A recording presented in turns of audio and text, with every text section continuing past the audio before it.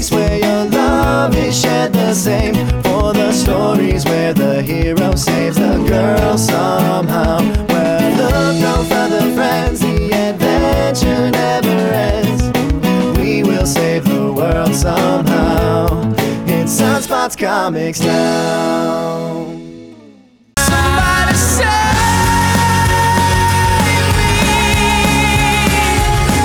Aloha, comic book fans! Welcome to the Sunspots Comics Podcast, issue number 186, where we recommend and lovingly review the best of the brand new comic books that just came out. New Comic Book Day, Wednesday, December 5th. There were so many comics, right, Ian? Oh, man. A ton. Yes, and I am joined by my play-by-play color commentator, co-host, Ian Yarrington. How's it going, Ian? Hey, man, I'm doing real good. Excellent. And me, I am your friendly neighborhood host, Chris Latore. We hope that all is good with you and yours, right, Ian? Absolutely, man. I hope your family's doing well. Yes. And please hit the subscribe button to the Sunspots Comics Podcast. Check out all of our past podcasts on our gigantical feed. There's a lot of stuff there. Follow us on Instagram, Twitter, Facebook, Xbox Live, YouTube, all at Sunspots Comics. And Ian, plug yourself.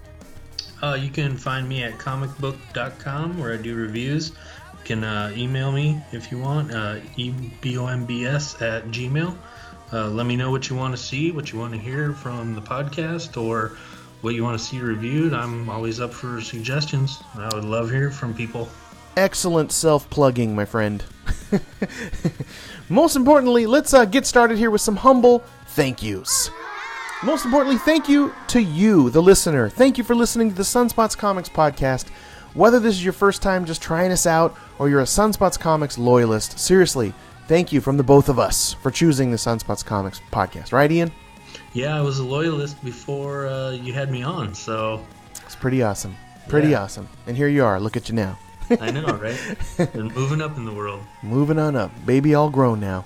And thank you to my friend Nick Papa George for singing our fantastic Sunspots Comics theme song. Please check out his solo singing stuff on facebook.com/popdees and his band Solution at facebook.com/solutionreggae. I mean, if you love rock and reggae and just feel-good guitar-based kind of islandy music, you're going to love Solution, and you're going to love Nick Papa George's stuff, so check him out, and thank you, Nick. We appreciate it. Yeah, I love how you say the islandy, because it's definitely got that island feel to it. Right? Totally. Yeah. And thank you to our sponsor, Pop-Up Tea. Check out their super giant selection of nerdy t-shirts at popuptee.com. They have it all and then some, right, Ian? Oh, yeah, it's a good time for the ugly sweatshirt look. Yes. They have a bunch of that, too. So go to popuptee.com and, most importantly, use the promotional code SunspotsComics, and you'll get 25% off of any shirt order, even the clearance stuff. So thank you to popuptee.com. And one last one, just on a personal note, I wanted to say thank you to a listener, Sam. Hey, Sam, how's it going? It was a pleasure meeting you. We shared a cup of joe. We got to know each other a little bit, sharing some stories about our lives, and just had a very fun, nerdy conversation about our love of comic books. Don't you love that, Ian, when you just have a nice conversation with someone, just talking about comics, and you just lose track of time? Oh, dude, that's got to be the most awesome feeling in the world. And plus knowing that they listen, too, so you can kind of go back to different podcasts and stuff and, yeah, reminisce about stuff that you've already covered. Yeah. Get some good ideas, too, you know? And I just love the way time just slips away when you're talking to someone that's really into comics, like Sam. Your positivity was just palpable. Your constructive criticism is seriously appreciated. So I just want to say hello, shout out to my friend Sam, and thank you, Sam. And so now, let's bust a kneecap as we make a giant superhero landing right into the Sunspots Comics Podcast, issue number 186. Both of our knees hurt, right, Ian? We just landed on the ground, on a knee. I can't help but it's always stuck in my head with that. But anyway, so here we go, starting out with some stuff that's been floating around inside of our nerdy brains. And man, what a great week for stuff just floating around in the nerd brain, right? Oh, dude, so much stuff. My so goodness. much stuff. Where do we start? Well, let's start with the Avengers 4 Endgame trailer. How many times did you watch it, Ian? Be honest. Well, at least 20. I think that's on the low end, you know? I think I'm with you. I saw that they're up to like 62 bajillion views. That's a real number. It's a lot of views. But man, what was your just initial thoughts of the Avengers 4 trailer Endgame? My initial thoughts were okay. Well, light spoiler here, but how did Ant-Man come about? Yes, Right. I had that as my end note, but yeah, let's go there. It had me wondering about the timeline of everything because, again, watch the trailer, everyone. It's fantastic. But Ant-Man shows up, knocking on the door of the Avengers Gate, like, hey, let me in. But if anyone that saw Ant-Man versus Wasp, at the end, he's stuck in the microverse or the quantum realm. They're not allowed to call it microverse for some reason. So yeah, did that make you think about the timeline as well? Yeah, it made me think about the timeline. It also made me think about, my first thought was, okay, somebody saved him. Yeah. So who would that be? Sure. I didn't even think that. First thought. I thought maybe, he was stuck in there before, right? In Ant-Man 1 and just used the enlarger disc. Remember? Yeah, that's true. So maybe he just pulled one out of his utility belt and was like, zap, hey, I'm here. I'm good. Maybe it's as simple as that, right? And nobody saved him. Yeah, I suppose it would be the kind of twist that Marvel does, where it's like, no, it's something simple. Don't worry. Yeah, because I'm sure they have so many points to hit, right? That's one they got to just kind of move along, Yeah, exactly. But I love first thing that made me happy was it wasn't crazy like spoilery. I didn't feel like I could do sometimes when I see Marvel trailers, like, oh, I saw so much, and it was, no, they really just kind of lived in the moment, it was 2 minutes and 35 seconds, and over half of it was just Tony Stark stuck in a ship, Yeah, and I kind of disagree with you a little bit on like the spoilery aspect. Oh yeah? Not saying that they spoiled anything in this. I'm just saying, usually Marvel, in my opinion, keeps it kind of spoilery free. You know what I mean? Like they do a good job at splicing their trailers and not giving away too much. They kind of do that thing where they do 2 trailers that are almost the same with maybe one extra scene, but then they cut it differently. You know what I mean? Yes, and then well, I guess it depends on your sensitivity to spoilers. So for me, my sensitivity is kind of high. So I totally get what you're saying. I usually don't see the rest of the trailers. Like, that's it. I'll see this one, and I won't watch the rest because that's when I start feeling the way I'm feeling. So I was already kind of apprehensive going in, but then was like happy. Like, oh, okay, this didn't give me that much. I'm kind of good with this. There were some flashes. We got to see the Thanos' garb that was standing up like a scarecrow. It actually looked like there was like a barn behind him, even. Yeah, right? Yeah, I think that's that's a page right out of the book comics there. Excellent. Right out of the but one of the end scenes, I believe.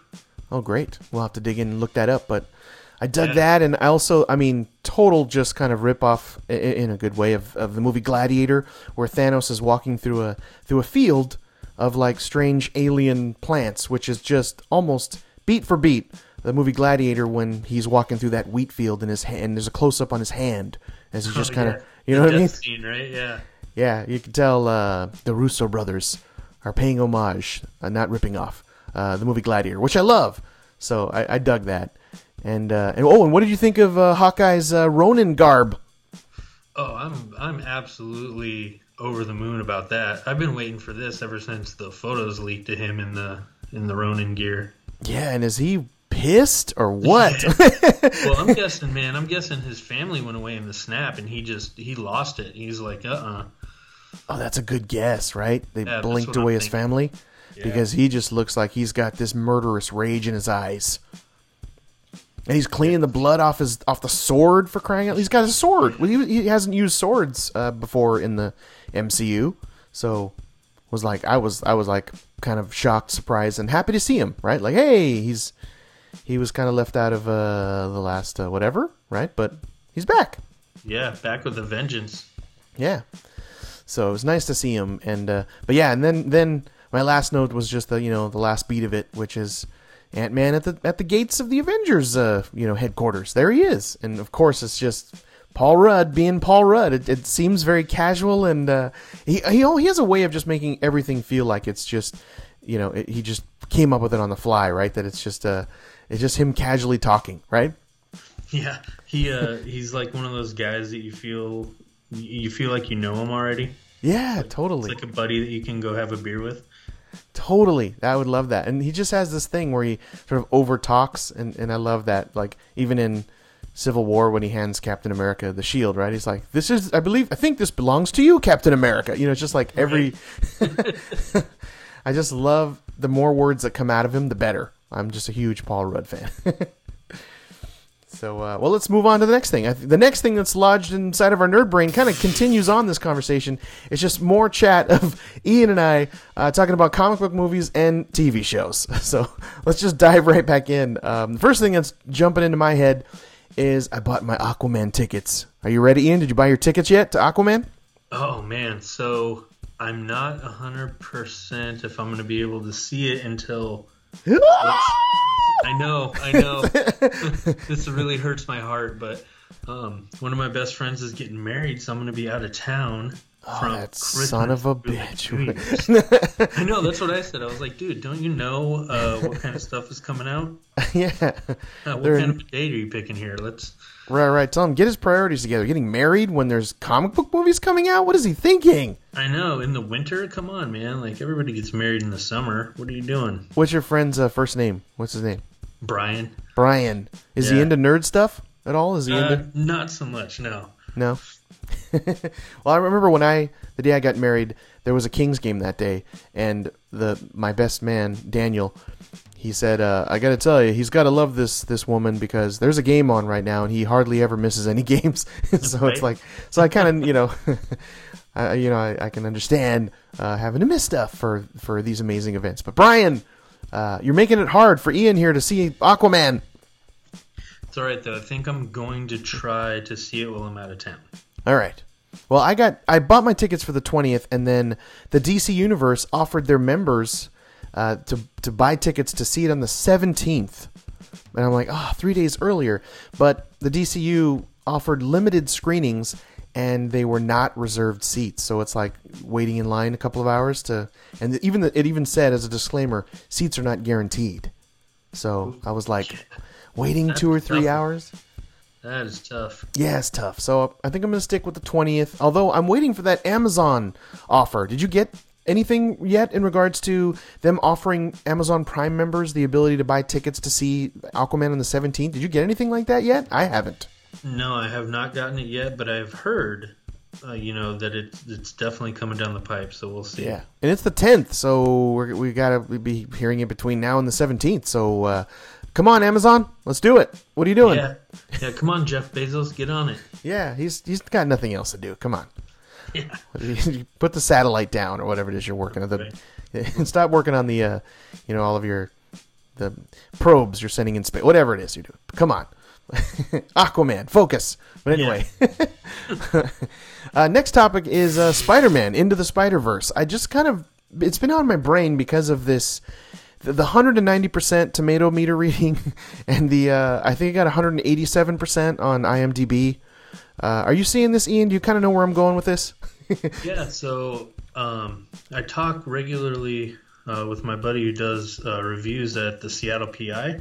Oh, cool. And he says that, believe the hype, he's seen it twice already. He said it's really good. It got better the second time around. And he said it's definitely living up. Plug your friend as to where we can find him. We can see his review. Well, his name is Tim Hall, and he does reviews for the Seattle PI. It's a newspaper here in Seattle. So, cool. Yeah, go check him out, man. Give him some feedback. Let him know what you think of his reviews. Can you see the articles too online, like seattlepi.com or something like that? Does it have their own? Cool. Well, check them out. And that's it seems like everyone in the world is seeing it too, right? Like so many people have seen it. They're really kind of. I was just like kind of a little, say, taken aback, a little concerned with just the kind of the overhype machine, when you see that trailer come up and all of the white lettering is in the middle of the image, right? 3 stars, 100%, this, that, and all the, all those white letterings fill the screen. You know, are you feeling any of that? Like the hype machine's coming on a little strong? Yeah, but most of the time I kind of chalk it up to the marketing techniques. Mm-hmm.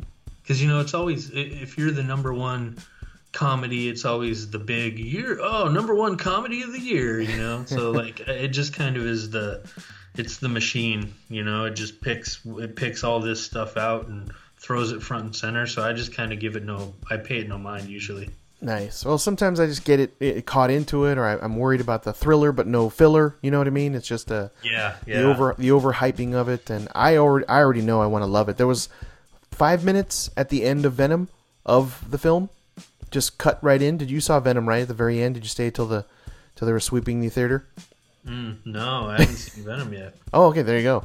But at the end of Venom, there's just 5 minutes of the movie of Spider-Man Into the Spider-Verse, just like a scene up and running. They cut right into it, and it's not edited out. It's just 5 minutes of the film, and it's great. And I already know I'm going to love it. I'm just a little concerned with some of the overhype machine running a little too, you know, on too many cylinders here, on, you know, and super unleaded, going a little crazy. That's all. But yeah, I'm definitely going to see that as well. Can't wait. I mean, what a month, right? We get Aquaman and Spider-Man in the same month. I mean, fantastic. Oh yeah, it's the perfect time to be alive if you're a comic book movie fan. Yes. And I know, and I was even playing the Spider-Man video game recently, and Stan Lee's cameo was in it, and I got a little choked up. I was just like, wow. That's what I've heard. I've heard it's a little bit of a tearjerker. It is, man. And it was just this moment in the video game where, this is on PlayStation, by the way, the Spider-Man video game, where they're going into like a diner, and I think the diner is, I forgot the name of the diner, but I think they are kind of, Stan Lee is a diner owner. And Peter Parker and Mary Jane are sitting there at a counter together, and they've, spoiler on the story, it's not so important, but they broke up a little while ago, and they're kind of sitting back together, and as Spider-Man goes following sirens, you know, Stan Lee, the digitized Stan Lee is right there, turns his head, and just says, "Oh, I love it when you two are together," and like, that's about it, and just kind of turns his head, and yeah. I almost started crying in like 10 seconds, in that little 10 seconds of seeing him. Because I didn't know it was there, and it surprised me and jumped right out, and I was like, wow. So, play it, Ian. Get it. You people, everybody. Spider-Man, PlayStation. It was great. It was a nice little moment. But let's mosey into television then. Comic book TV, right? We both watched Elseworlds, episode 1. Oh, before we get started, of course, this is maybe the most spoilery area, so spoiler alert. If you haven't seen the CW crossover, episode 1, Elseworlds, we're going to talk a little bit about it, right? So what were your initial thoughts on the CW versus crossover episode, Ian? So I just got back into this with this episode. I was a huge Arrow fan when it first came out. I saw the first 3 seasons of that, and then I saw the first 1 season of Flash, and then all that kerfuffle with Hulu and Netflix and it moving from one to the next. I kind of fell off and just never really picked it back up. But I got back into it with this, and dude, I was pleasantly surprised, man. Right? It was really good. It was really, really good, and I was happy that when I was recommending it to you, you actually said that you enjoy the campiness, because I was like, oh, thank God, because you know there's quite a bit of it there in superhero campiness, but it was great, right? Just even the humor bits were just timed nicely, and they weren't too many humor bits, like they weren't trying to be overly funny, right? Yeah, and I think this cast they've really gelled together in the last couple of years. Yes, it's really cool to see. They all, you get that vibe like they all really enjoy working with each other, and it shows through what they're doing. Yeah. Yeah, and I call this the kitchen sink CW crossover, because you got Flash, Arrow, Supergirl, Superman. We had a Mazo in this, which was fantastic. I even have to give them hats off. Normally, a lot of the CG is kind of low budget. Didn't you feel this had a little more higher budget feel? Like they spent some money on it? Oh, absolutely. Especially like you said with the Mazo. Like, he was done really well. Right? There were a couple scenes where I was like, ooh, yeah, skimping on this one, but it was like minor stuff. Because they really pulled out all the stops on a Mazo. When normally the CG issues are major stuff in some of these, I'll be honest, I believe. Yeah. But this just seemed like they cut it nicer. They spent a little bit more money. And then they had a fantastic sort of ending to it. We already said spoiler alert, and we already know this is coming though. But the Batwoman debut, and we just got just a little tease, a little tickle with a feather, right? Yeah, for my taste, it wasn't enough. But I know that the second, the Arrow one is coming out tonight, right? So yes. So I understand why they did it. I just am a little butthurt. Yeah, it was a long shot too of Batwoman, right, standing on the top of a building. They didn't even get close to like show her eyes or face. They just like it was someone on the ground looking up, and there she was. They didn't get close. The silhouette. I felt like the silhouette wasn't enough. It was like, yeah, I see the flowing hair, but you couldn't see like the ears or anything. Yeah, you couldn't, and they just knew that you knew because they were going to Gotham. You're like, okay, well, it's a Bat family of some sort, right? Yeah, and I love just some of the stills I've seen of Batwoman. You're right, I want more too. They do pay respect to an artist I love, J.H. Williams. They've kind of, if you want to see just Batwoman done so beautifully, in my opinion, is just the iconic artist for Batwoman. Go look at J.H. Williams and put in Batwoman. And they actually they took some of his art and made, stills where she's like, it's like panel for panel, almost a perfect comparison. Oh, so, nice. Yeah, go look at J.H. Williams, Batwoman, gorgeous stuff. But where on this crossover too, I was kind of thinking though too, like, where's the Legends of Tomorrow? Like, where's Black Lightning? Did you hear anything if they're either one of them are going to make an appearance? But I don't think so. Are they? No, not that I know of. I think bummer. it's just the trilogy. They got left out. Yeah. Oh, well. I'd say go all in, CW. Like, throw in Archie. Let's get some Riverdale people in there. Oh, what, man? The more Constantine I can get, the better. Yes. Great one. There you go. Why not? He's in Legends. Like, let's sprinkle him in there, too. But right now, the gist, I like its simple premise at this point, right? It really hasn't opened up. It's just the Freaky Friday. It's if Arrow and Flash just sort of changed powers because and face, right? Everyone sees them as the other. So it's definitely that Freaky Friday moment thing. What do you think of that? It was a good twist, and I don't know who the big bad guy is, but I like him. His design is really cool. He's kind of like Apocalypse was in the X-Men movies. Yeah, he's like the Mutton Chops guy that they reference, right? Yeah. Let's call him Mutton Chops. And I do believe that the mullet professor is going to be a big bad too. I saw an article about that as well. So it seems like they're setting him up, right? Because the Mutton Chop guy comes out of the multiverse and hands him this just insane book of who knows what, right? Yeah. And it's just like, hey, have fun and go deep and go a little nuts. And boy, there's only like a 1 minute scene of them introducing that guy, but they couldn't have picked a better person to be the next supervillain, right? Oh yeah, he definitely has that creepy vibe. So creepy. But I thought they did well with him too, like, in casting as far as how he looked, and I think that was a good pick as well. But I'm all in on this. So there's 5 episodes, I guess, that cross over all 3 shows, right? Yeah, I'm not really sure. That sounds about right, though.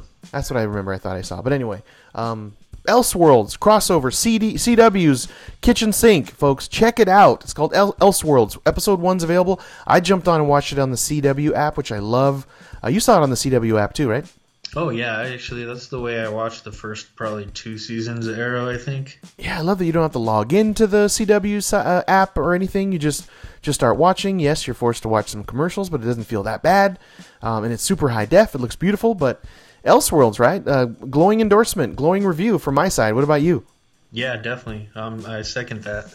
Oh, and did it matter at all that you and I both haven't watched any of the other shows? I haven't watched any Arrow this last season. I didn't watch any Flash this season. I might have watched 1 or 2 episodes of Flash. I definitely haven't watched any Supergirl. Did that matter to you? No. I jumped right in. I felt, I maybe a little bit if you don't know any of the characters at all. You've never seen any of it. But you kind of figure it out real quick. Yeah. I mean, and you have Superman there and Lois Lane. Like, they jumped in with the theme of Smallville, which got me all kind of pumped and excited for some reason. I was expecting like Tom Welling and some of the other, and I was like, where am I going with this in my head? But We got to see the current Superman in the CW and the current Lois, and I hadn't seen Lois. I'm like, oh, who's that? Oh, that's Superman? Great. But it gets up and running, and it's fun, and it's fast-paced, and it moves really quick, and it's just a good time, and you don't need any sort of continuity or watching previous issues of anything, right? You can just enjoy it. Yeah, and definitely jump in there. Fantastic. But yeah, check out Elseworlds. It's available now. Tonight is the Arrow episode 2 of the crossover, so get on the CW and check it out. It's just a fun time, a little bit of campiness, but a great time. We give it a glowing endorsement. That's Elseworlds, episode 1. The Kitchen Sink, the CW crossover. So anything else there floating around in your nerd brain? I got one last one. Ian, anything else? No, I think we covered everything I've been thinking about. All right. Well, the last thing floating around inside of my nerd brain is that I'm creating my very own comic book called Zombie Destroyers. And it's been a ton of fun. It's been a dream of mine to make my own comic book my own way since I was just a little kid. I created Zombie Destroyers. I'm writing it and lettering it. Please follow the Zombie Destroyers team. Check out their stuff. Artist Juan Mora at Young Minded Giant and Jordan Hudson at Skablad, and our colorist Caroline Nolasco at Carol N Art. Thank you to all of the Zombie Destroyers team. I really appreciate all of your hard work. And to see what my comic book Zombie Destroyers looks like, just go over to sunspotscomics.com, click on Zombie Destroyers to see the 3 colored sample pages. It's good stuff. And now for a quick mention of a segment I love called Spotlighting. It's a segment on the Sunspots Comics podcast where I get to have some great conversations with some comic book creators. Check out this spotlighting interview that I'm super proud of. It's with comic book artist and movie director Troy Nixey. He did this comic book that we love. Both Ian and I read it through Dark Horse called Vinegar Teeth. What's the best way to encapsulate what Vinegar Teeth looks like, Ian? Oh, what it looks like? Yeah, the visual of it. Like this like crazy. I don't even know how to describe him. He's this weird, I don't know, gelatinous type thingy. Perfect. Goopy is the word that comes to my mind. Goop. There you go. Yeah. But it's weird. It's a comic book called Vinegar Teeth. Troy Nixey is the artist and creator of it, and he also directed a movie by Guillermo del Toro. It's called Don't Be Afraid of the Dark. It's a horror movie that I really enjoyed, and I never say that, or I very rarely say that. But we talk about all kinds of stuff, Troy Nixey and myself. Just check it out on the Sunspots Comics feed. It's myself and Troy Nixey. And also check out Sunspots Comics issue 159. I interviewed comic book creator Nandini Bapat. She created this heartwarming it's just lovely, this comic book about her grandfather's life. It's called Aja. Didn't you check that out, Ian? Yeah, definitely. And heartwarming is like... Whew, that's not doing it justice, man. You bring your tissues. Yes, absolutely. Yeah, be prepared. It's lovely. It's on Sunspots Comics podcast 159. But there's a bunch of spotlighting interviews that are coming up. There's a bunch of them already on the feed, so check it out. If you work in comic books or you're trying to break into the comic book industry like myself, let's have a chat. Send me a message. Hit me up with a review copy of your comic book to my email, chris@sunspotscomics.com. Or feel free also to just message us at Sunspots Comics.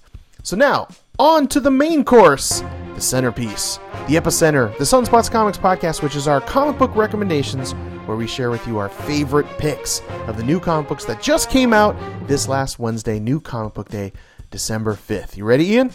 I'm ready. Let's do it. All right, and just in case you're being warned, super duper light, semi-spoiler-ish alert. Let's ring the bell real quick. Ding, ding, ding. But don't worry, we really just want to inspire you to go buy these comic books and read them. So we never really spoil them. We never discuss the last few pages, right? The cliffhangers we leave alone. And we only discuss some of the interesting points that actually makes up a comic book. But just in case you've been super duper light, semi-spoiler-ish alerted. And before we get into the top comics, Ian, let's announce this week's artist winner and cover artist winner of the week. Every week we pick what we believe to be the best comic book art of the week. So put your eyeballs on these immediately. You'll be so happy that you did.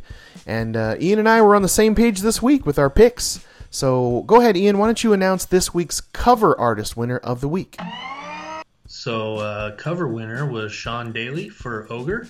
Yes. And my goodness, this dude has a really amazing style, and he does it all with watercolors.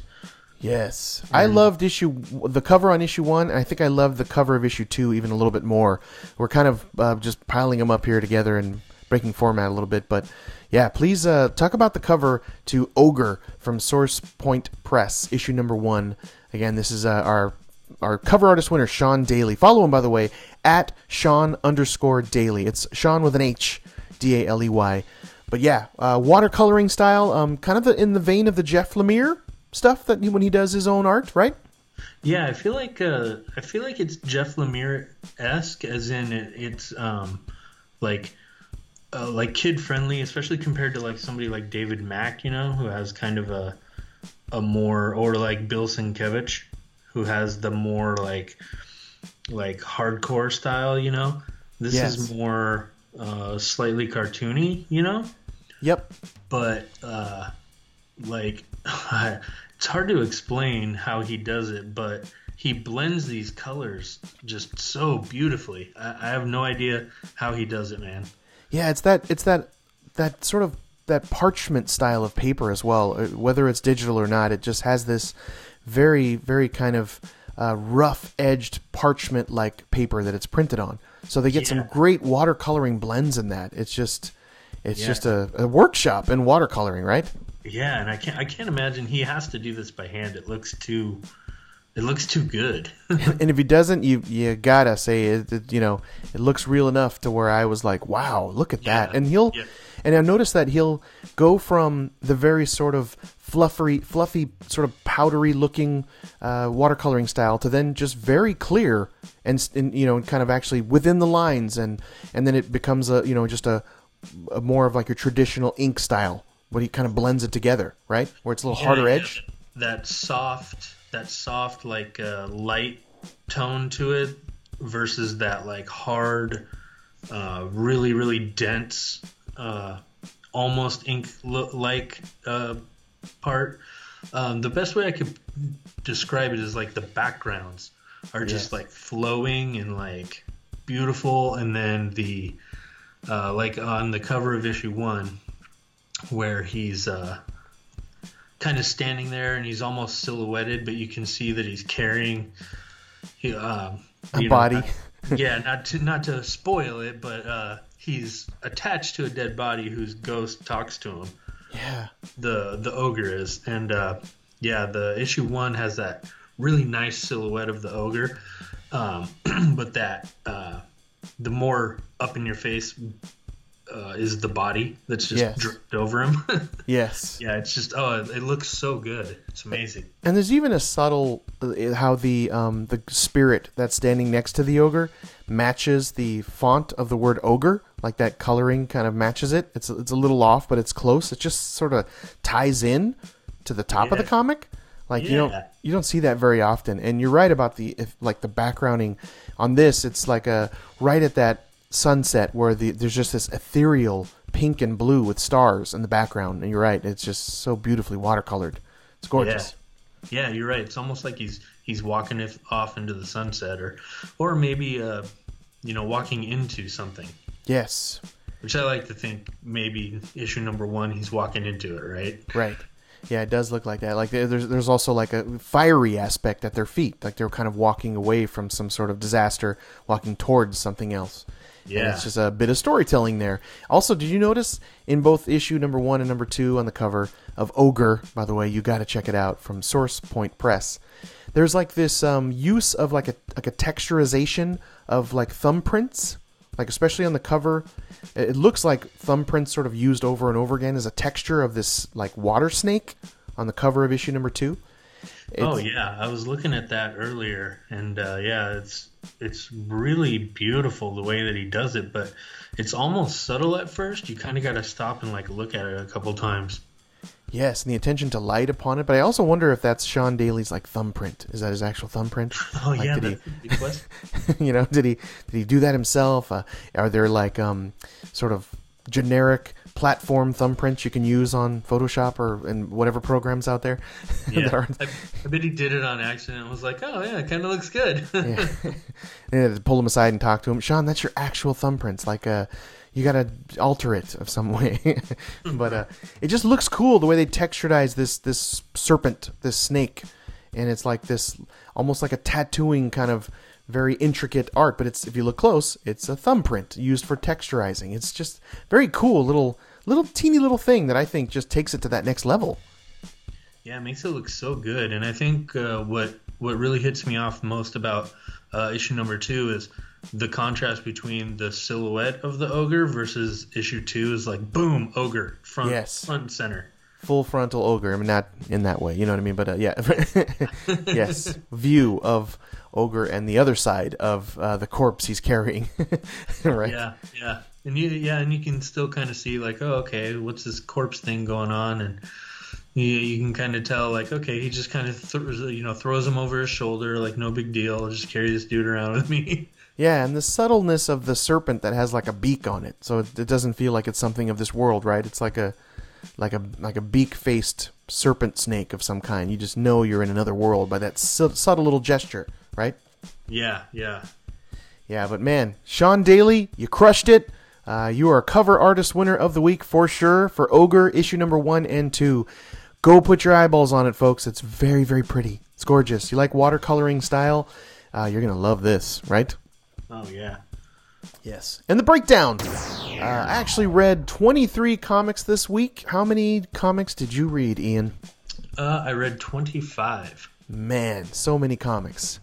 I'm not good at math, but between the two of us, we read like 114 comics, I think. Something like that. It's just a lot. But of all those comics, only 4 of them made it to the Great Ones recommendation list. That's right. It's not easy to make our top pick list here. Right, Ian? Yeah, it's pretty tough, man. Tough. We go back and forth. We compare. We put them against each other. There's like this battle royale of comics that happens. You gotta, to make it to the top is tough. Well, there were 4 this week. Also, there were 6 new number 1s that I actually read, and 3 of them made it to the list. How many new number 1s did you read this week, Ian? I read 5. Nice. Well, of all the number 1s we read, only 3 of them made it to the top pick list, which is awesome because there's only 4 picks this week. So that's pretty darn good, I think. But it's not bad, and honestly, a couple of them, they really fought to get in there, but they came up just a little bit short. Yeah, I even loved our conversation we have about why some of those don't quite make that top pick list. But again, trust us, folks. We read them all. We read them again. Then Ian and I talk about them. Then we discuss it. We figure out what's the best, so that you can save some time, you can save some money, and just get to know what the best comics are. So when you go to your shop, you'll save some time and save some money. But here we go now. This is the top comic book recommendation list. This is what we consider to be the best of the best of all the new comic books that just came out, New Comic Book Day, December 5th. So we strongly recommend you go and buy these at your local comic book shop today. Ian, what's your favorite comic book shop? Give them a plug. Help them out. My favorite that I go to every single Wednesday, Stargazers in Tacoma, Washington. My boys Jeremy and Damien, totally awesome guys. They don't care if you've never read a comic book. You walk in there and you say, hey, never read a comic book. Here's what I think I might like. They will sit with you. They will find something. They will give you attention. They don't care if you're a long-time reader or a first-time reader. They're just awesome guys, and they just want you to read. Very cool. So, I love to hear that when they're comic book experts and they'll take the time to help someone out because there's so many things to choose from. So thank you, Stargazers.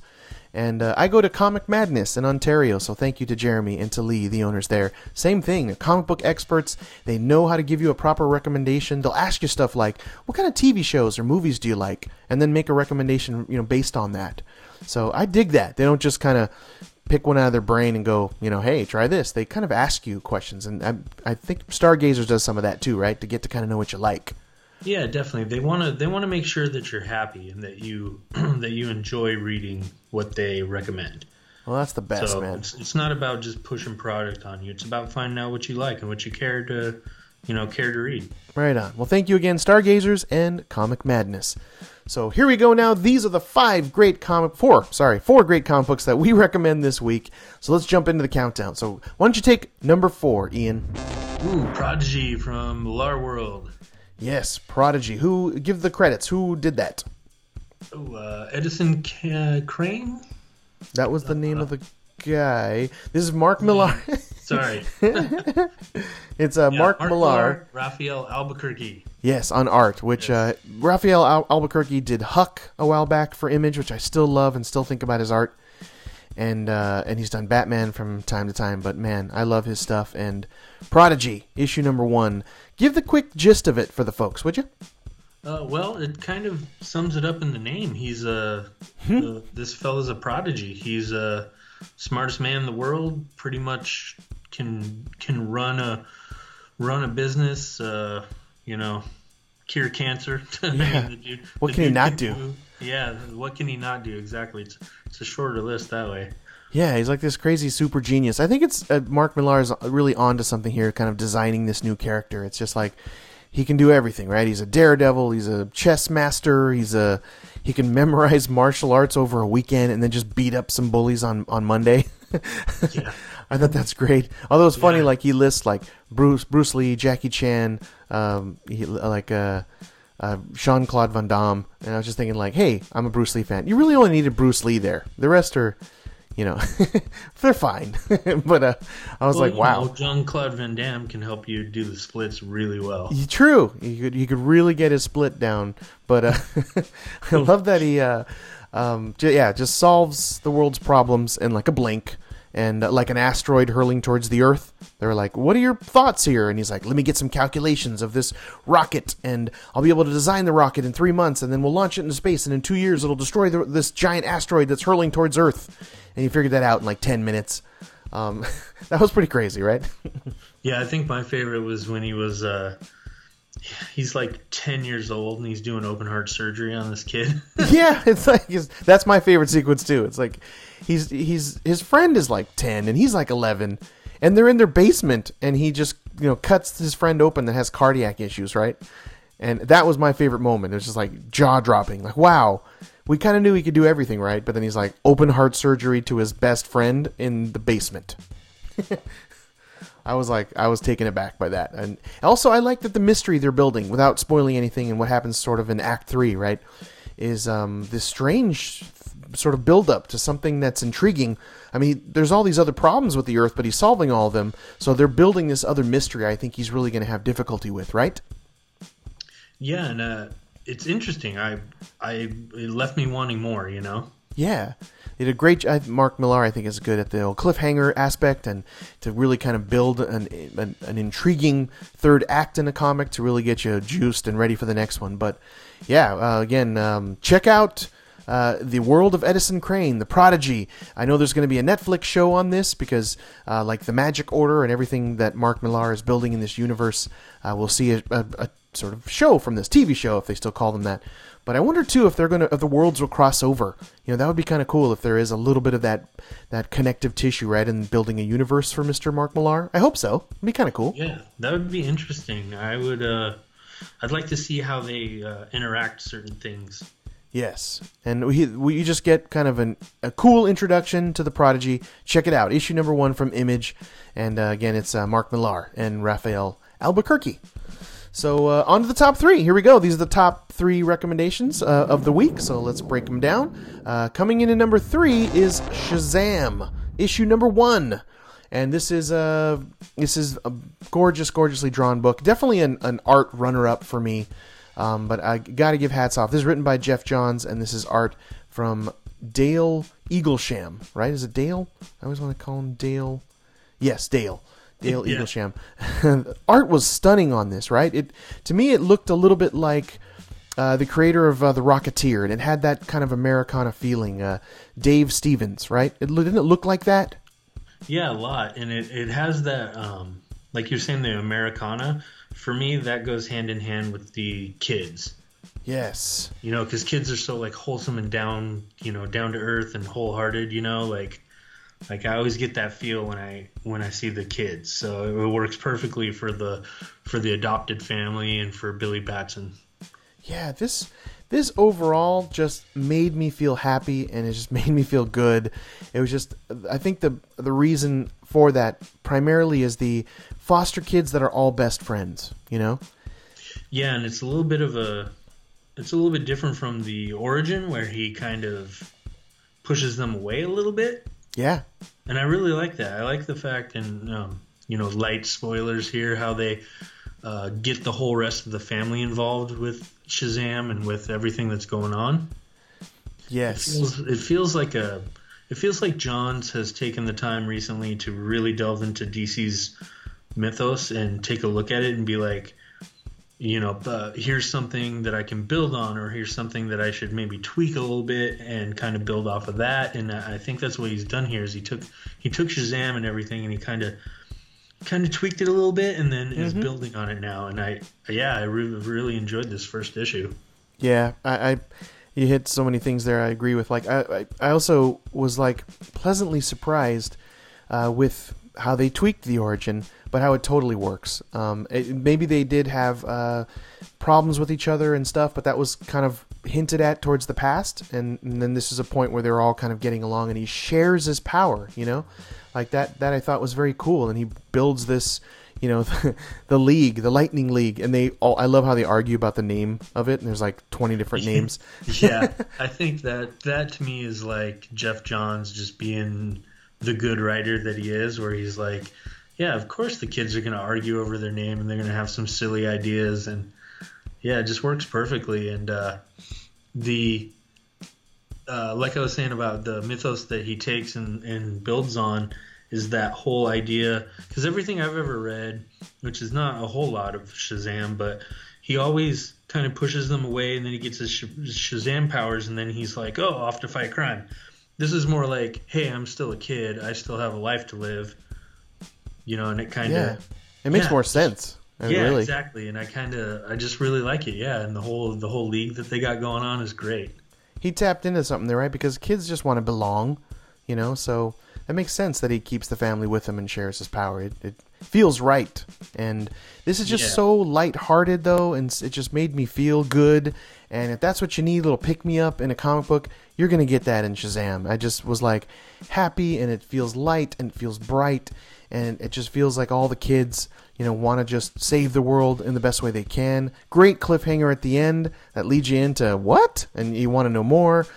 Bonus at the end. I'm a big sucker for comic books that have bonus material at the end. There was almost like a whole other comic in the back of this, the story of Mary and her origin story that was done in a very anime style. What did you think of this bonus content at the back of Shazam 1?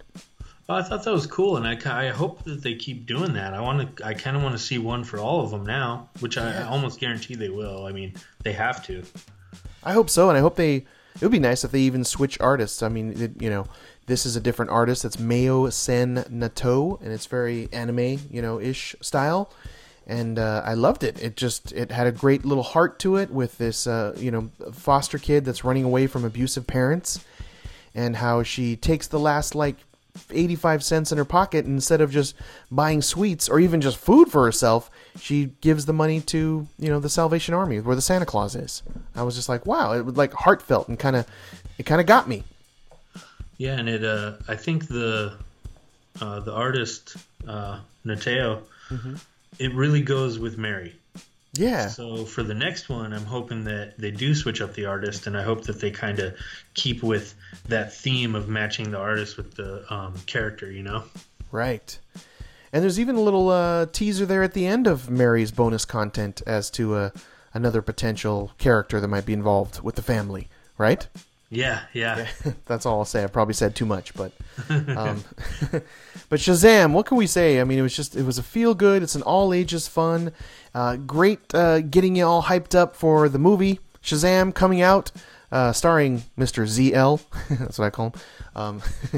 April of 2019. Can you believe we're already getting a Shazam movie early next year? I can't believe it. It's crazy. I can't believe it's 2019. I know. It's just right around the corner. But Shazam, get it. It's that good, folks. But here we go now. On to the number 1 and number 2 top comic book picks of the week. These are the great ones, the champions, the top dogs, the supreme leaders, the big kahunas. Man, we're breaking format a little bit and going with the number 1 and number 2 being our top pick right here. It is Ogre, issues number 1 and 2 from Source Point Press. Give us the credit on the team who designed and made Ogre, Ian. Writer Bob Sally and artist Sean Daly. Tell us a little bit about Bob. You had a little story that you were saving up. Go for it. Yeah, so I'm really big into indie comic books, Kickstarter, and just folks that are just working their way up from the ground up.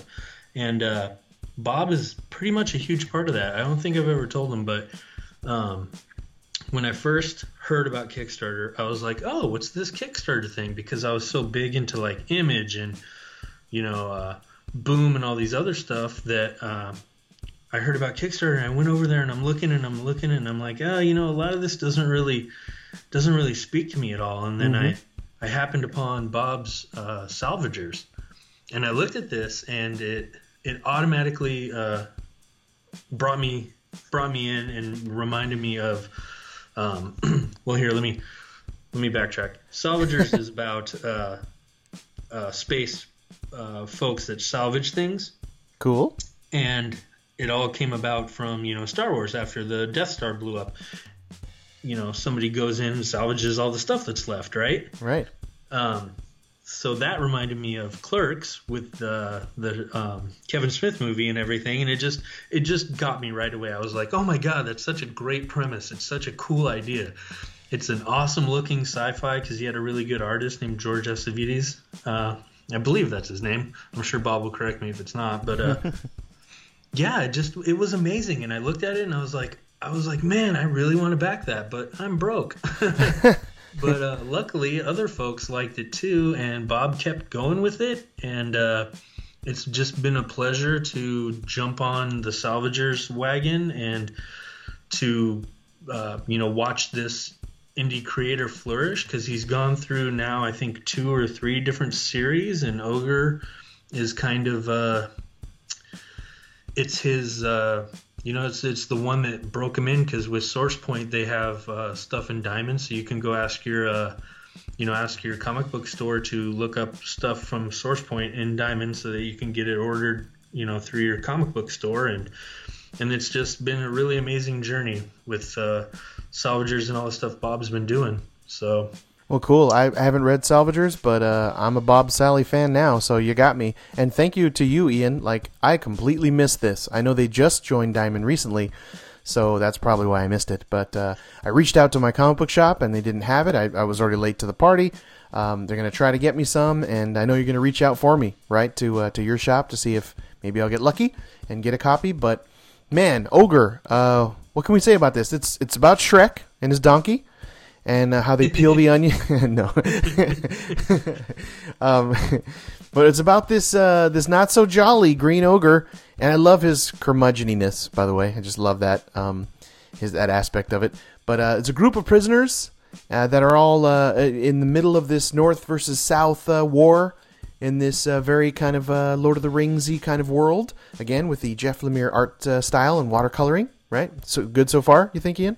Yeah, I'm feeling it. Nice. I feel it's kind of like sword and sorcery, but not very much sorcery at all. Actually, none. But in that kind of setting. Yeah, and I have to say too, as far as ogres and cool monsters and sea serpents and whatnot. Yeah. I think that as far as we compare it to Jeff Lemire, we have a few times, but I think it's a definitely different kind of style with a little bit cleaner and clearer lines as well. So if I honestly think some of that Jeff Lemire style is he kind of washes it out and the lines aren't very clear sometimes. Yeah, I was thinking he's Sean Daly's kind of somewhere in between Jeff Lemire and Dustin Nguyen, kind of. Yeah, there you go. It's a good way to describe it. Yeah, because it's kind of cartoony, but not overly, and that watercolor is what really makes it pop, Yes.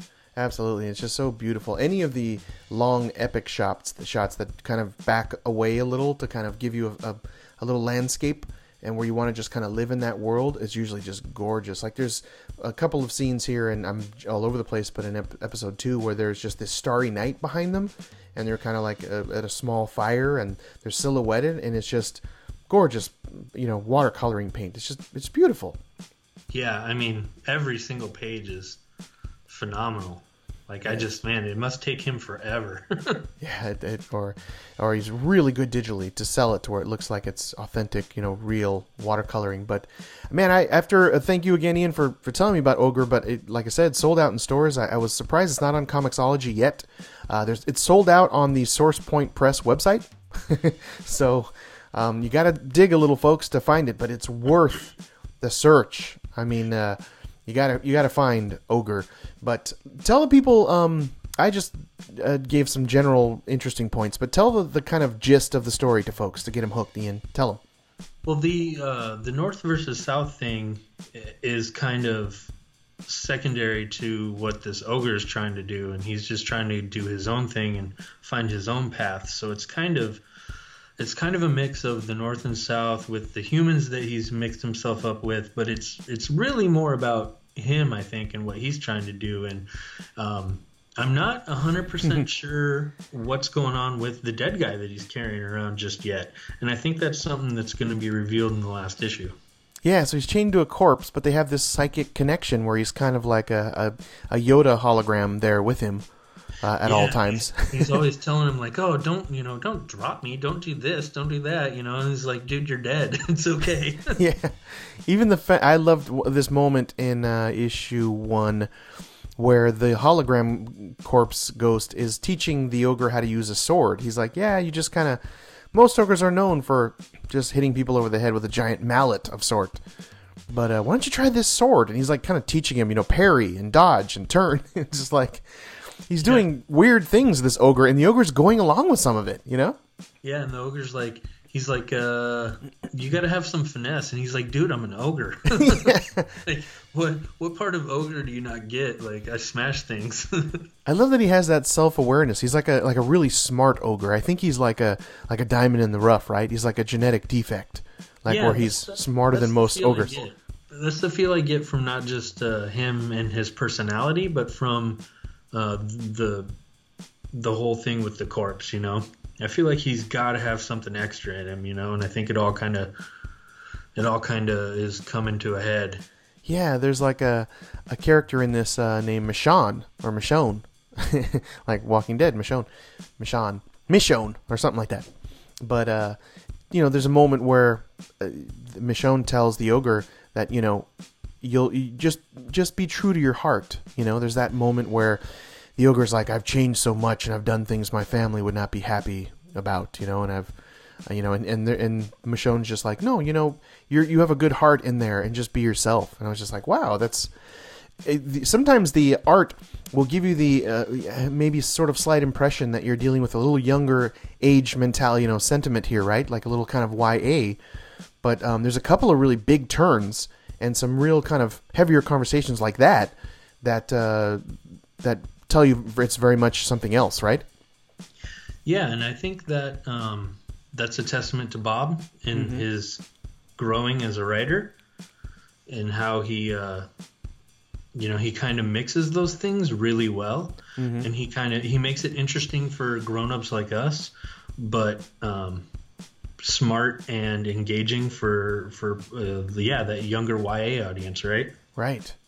And I just love that the ogre, no one can see the ghost hologram that's with the ogre, so there's all those funny little "who are you talking to" moments. I love that, right? Yeah. Because if you just that little bit of levity that you need, right? Yeah, none of those gags get old, in my opinion. They can just keep going with those all the time. But I just dig how the ogre is respectful to this corpse and wants to keep the body intact, because the knight believes that in the afterlife, if you're dismembered, that you will be made fun of, in the night afterlife. And the ogre respects that, right? That's complex in itself, that sort of that little design, right? Yeah, and the whole dynamic between the two is one of the things that kind of keeps me really engaged, where I'm like, okay, I got to see where this is going to go, Yeah. Like, I want to see what the final, because it's only a 3-parter, so this next one is gonna kind of culminate everything, and I'm just really, really interested to see what happens. Great pacing too. Episode 1 of Ogre, you have the sort of layout of the world, right? The North versus South, and you have the prisoners that are there that are all kind of slowly coming together as like a group as the war sort of the next part of the battle continues and this last castle is falling apart and the group sort of dash when they are looking to leave, but they kind of all stick together. That's like the gist of 1. And then 2 goes a little further into their road trip, right? And even has this crazy dark turn that I don't want to spoil, but I did not see this coming. I was very pleasantly surprised by this very dark turn. You know what I'm talking about? Yeah, well, there's a couple, but in issue 2 towards the end, there's a big one that affects the ogre. That's the one I'm talking about? Yeah. Okay. Yeah, I don't want to spoil it. Ruin anything either. I don't want to spoil anything, but yeah, it's definitely dark, but it's something that I want to say it's something that you kind of needed because it kind of pushes the story along. It sure does. Gives him even more reason to kind of do what he's doing, you know? Yeah, and it pushes the story along a little darker way and a darker turn, in my opinion. It really kind of surprised me, shocked me pleasantly. I was like, oh, okay, this is getting a little heavier. But Bob did such a great job of sprinkling in and leading us to sort of a heavier story. And man, does he leave you at the end of 2 wanting more, right? Great cliffhanger ending. We need more right away. Oh, absolutely. And I can't wait. I'm going to try to get a review copy of issue 3 as soon as possible. Hey, throw my hat in there, man. See if you can yeah. mention me and I can get one too. But man, what can we say? Ogre, issue number 1 and 2 from Source Point Press. And again, I'm going to credit those guys. I mean, Bob Sally, fantastic writing, and art and lettering by Sean Daly. This is our number 1 and number 2 pick of the week. This is our cover art winner and artist winner of the week. Right here, folks, Ogre. Go get it. Thank you, Ian, for bringing Ogre to me. How did you, again, find Ogre? Like, again, I missed it because it wasn't on the... Was it because of Salvagers? Like, you already knew about it from the Kickstarter? Is that how you found your way to Ogre? Yeah, and Bob, following Bob Sally on social media. If you just give him a Google, you'll probably find everything social media that he has going on. And he, he did a real good job at pumping it up. So I had pre-ordered it. But you can also just kind of keep your eye on SourcePointPress.com because they restock a lot. Okay. So good. They'll probably end up restocking this eventually, and I'm sure they'll come out with maybe like a mini trade or something once issue 3 is done. I hope so. It's all currently sold out. I was on the site today, but Ogre, get it, folks. It's great. We highly recommend it. We give it a glowing recommendation. Our top review here. It's our number 1 and 2 and art winner and cover artist winner of the week. Ogre, go get it. Right, Ian? Yes, go right now. Right now. Go now. So those are our new comic book recommendations this week for New Comic Book Day, December 5th. We're going to lock the vault door now. Excellent. Those comics are secure. Please go to your local comic book shop and buy these comic books immediately. It's important to support your local comic book shops, right, Ian? Yeah, man. These folks spend a lot of time doing what they do, and they need your help, man. Just be a patron. Just show up. Buy 1 or 2. You know, it's not like you gotta break the bank. You're right. They love seeing you.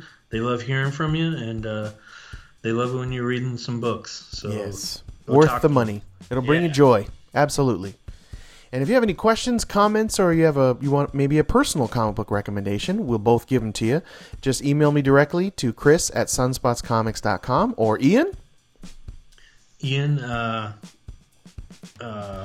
D. Yarrington at Twitter, or you can email me directly, EBOMBS, that's ebombs at Gmail. E-bombs.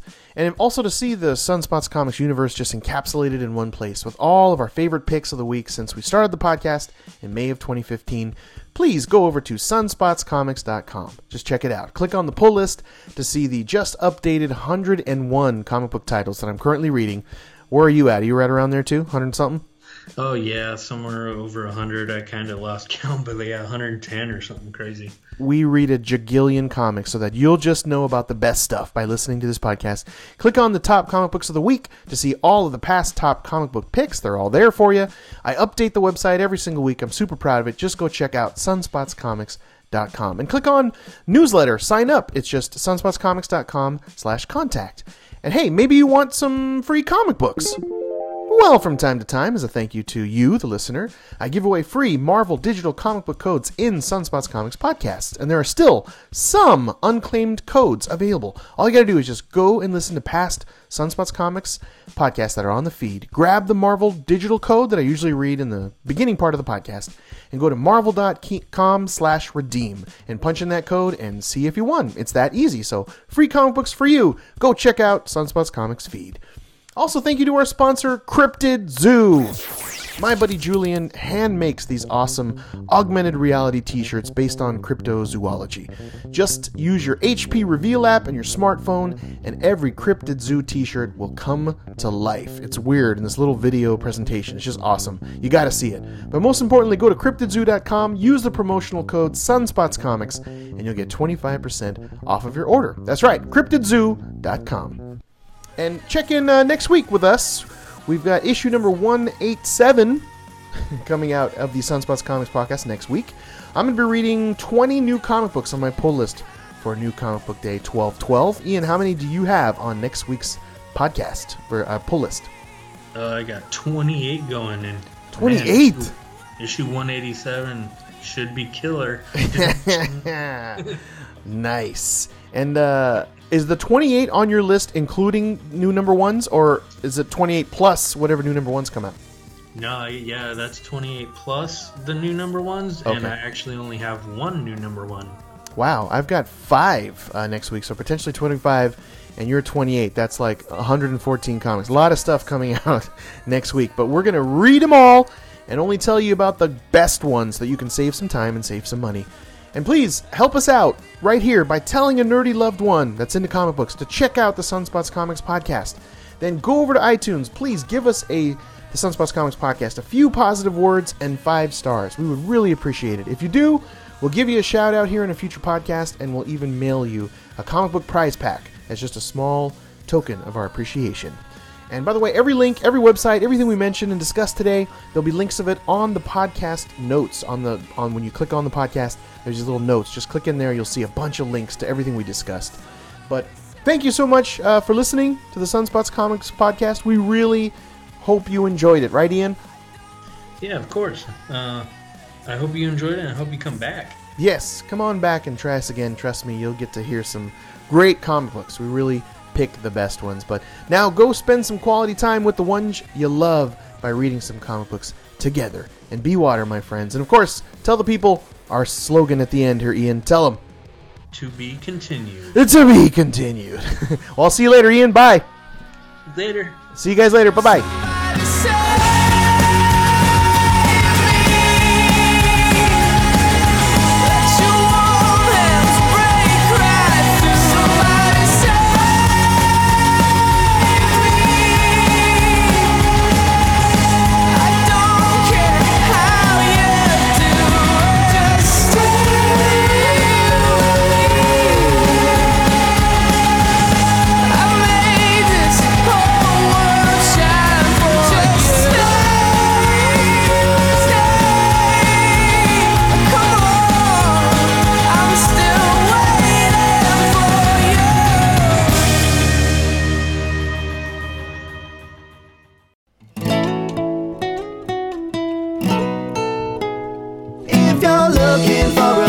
Where your love is shared the same, for the stories where the hero saves the girl somehow, where look no further friends, the adventure never ends. We will save the world somehow. It's Sunspots Comics now. Spider-Man, Salutations! tell me a joke. Oh, Amadeus told me a pretty funny joke.